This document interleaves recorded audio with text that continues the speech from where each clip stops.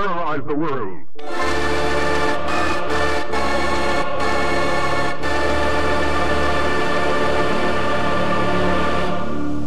You're listening to the podcast on the Black Lagoon.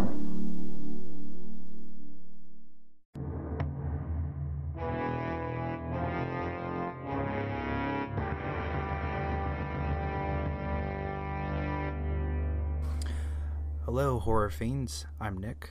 And I'm Brian, and you are listening to the podcast from the Black Lagoon. So today we're going to give you a Thanksgiving special episode. This is the 2006 horror film called Poultrygeist, Night of the Chicken Dead. So what I didn't know, originally when I watched this movie, I thought, oh, it's a B movie, and that's that. But I didn't know it was part of this serious subculture, trauma films, with Lloyd Kaufman leading it, and it was this kind of almost artful bad movie. It knows what it is. Ultimately, those kinds of films aren't for me. I have some questions about that for you that I think will be interesting to get into. But the movie was pretty interesting, and we should probably get into a very quick synopsis about what this film is. Basically, we follow this character named Arby, and straight off the bat, like, first scene is a complete fucking sex scene in was it like ancient Indian burial grounds graveyard. After that scene, it takes place years later down the line. We're following Arby, and he goes to like the ancient Indian burial grounds, but it's no longer there. They completely bulldoze the burial grounds, and he hopes that Wendy's going to wait for him and never change through college. But when he goes back to the burial ground, he finds that this American chicken bunker fast food joint has been built in its place. And there he finds Wendy protesting with a group of very radical liberal activists. One thing, I was trying to keep notes about like the plot of this movie, and I kind of gave up because it really doesn't matter. Basically, the whole film is just, spoilers clearly if you haven't seen the movie, is basically just this chicken joint is built on top of the ruins, and there are evil spirits that are possessing the chicken that they make and making them kill people. And then, well, first off, let's make sure how diverse American Chicken Bunker is. They have how horribly diverse, and in a very bad way. They have hummus, the she specifically says it's not hummus, it's hummus, like the dip. Like the dip, that's right. A burqa wearing Saudi Arabian. And then Paco Bell, the gay Mexican. And then there's Arby, the white kid. Arby, the retarded white kid. Every single character is completely stereotypical in every way. Yeah, and it's just kind of, that's an ongoing joke, how stereotypical all of them are. And it's just really offensive around the board. Like, there's no group left out. Everybody's offended. Everybody's made fun of. That's what South Park does too. Yeah. You know, they just make sure everybody's being made fun of equally, and then it's a redeeming factor apparently. That's what I love about this film. Like, I wouldn't watch it again and again, but I really did enjoy it for what it was. Mm-hmm. Even though it is shock value. Before we should finish the summary before we get on talking about it. Basically, the spirits of the graveyard possess the food, and we get like chicken zombies, where the people who die after eating it come back to life with chicken features and roam around killing people. And basically it's a musical too. That surprised me. I didn't know that, but there's some musical numbers to explain plot points. The two young lovers end up getting back together after Hummus blows up the fast food joint with her bomb, under her burqa. This is when it gets pretty bad. So our last episode was what makes a horror film scary. Would you consider this a horror film? Yes and no. I think it's a parody of a horror film. It's not meant to be taken seriously, but it definitely has horror roots to it.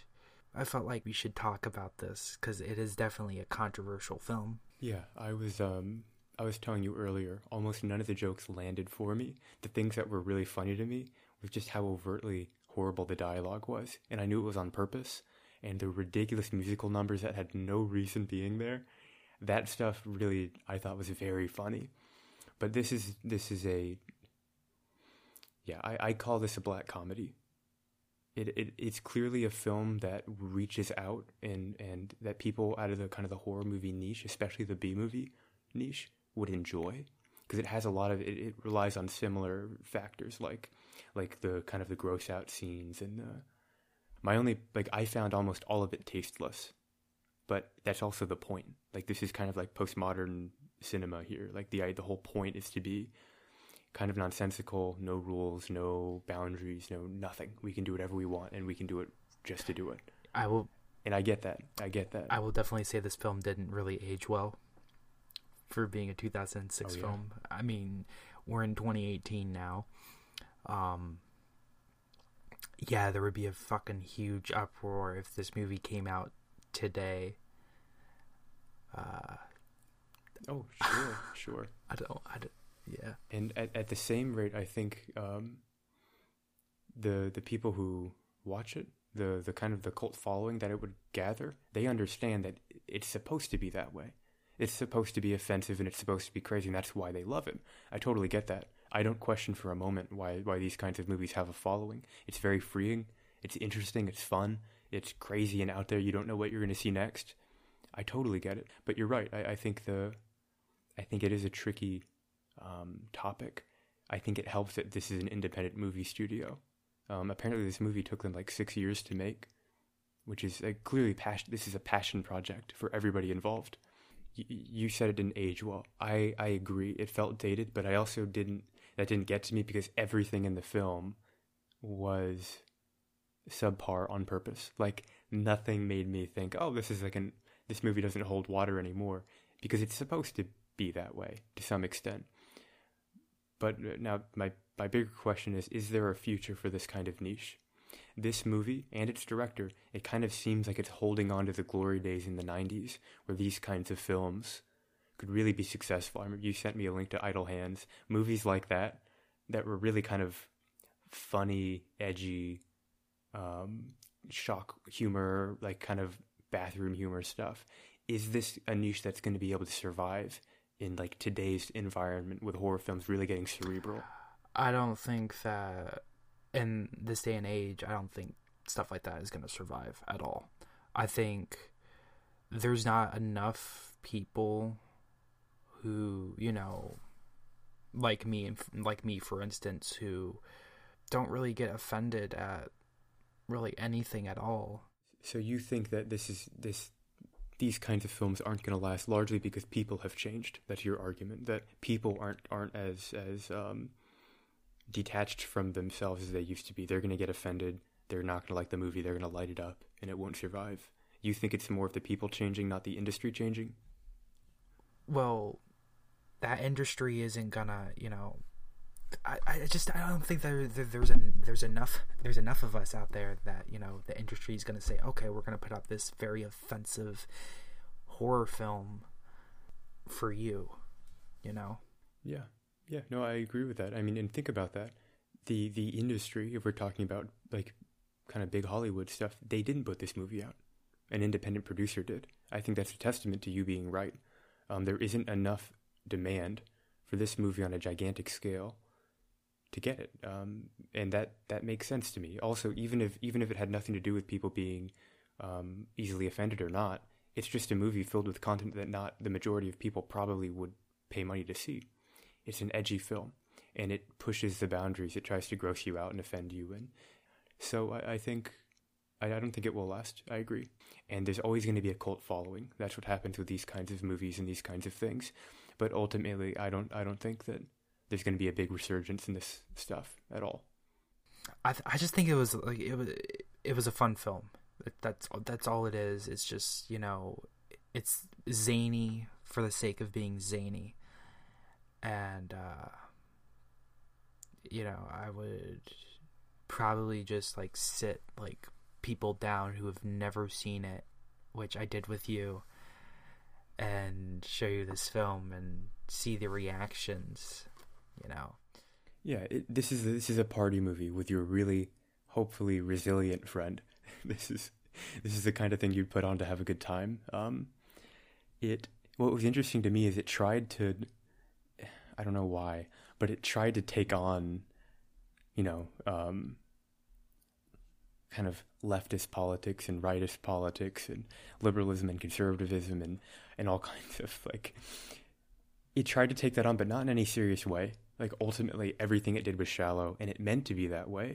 It would introduce all these ideas, like it was going to do something with them, and then just not do anything with them, and it just seemed like it was supposed to be chaotic. So, my question was, what was going through your head when the director, Lloyd Kaufman, ends up playing as future Arby? One thing I liked about that whole dynamic is that Arby was always so unaware of things that were blatantly obvious. Like when he discovered that alcohol killed these chicken things, he didn't discover it. He was like the redneck guy was saying alcohol, saying like, by the way, that's what kills these things. Go ahead, save everybody. And Arby said, this isn't the time for that. And then he kept saying, no, alcohol, like, give them alcohol. And he said, fine, I'll give you alcohol. And he poured it on him, and it killed him. And he said, I just don't understand what kills them. And he's just so aloof to everything. And one of my favorite things is they kept dropping all these hints that Lloyd Kaufman, right? That Lloyd Kaufman's character was Arby as an older man. And he never got it. Even when he found his tattoo, they went through everything, and it never clicked for him.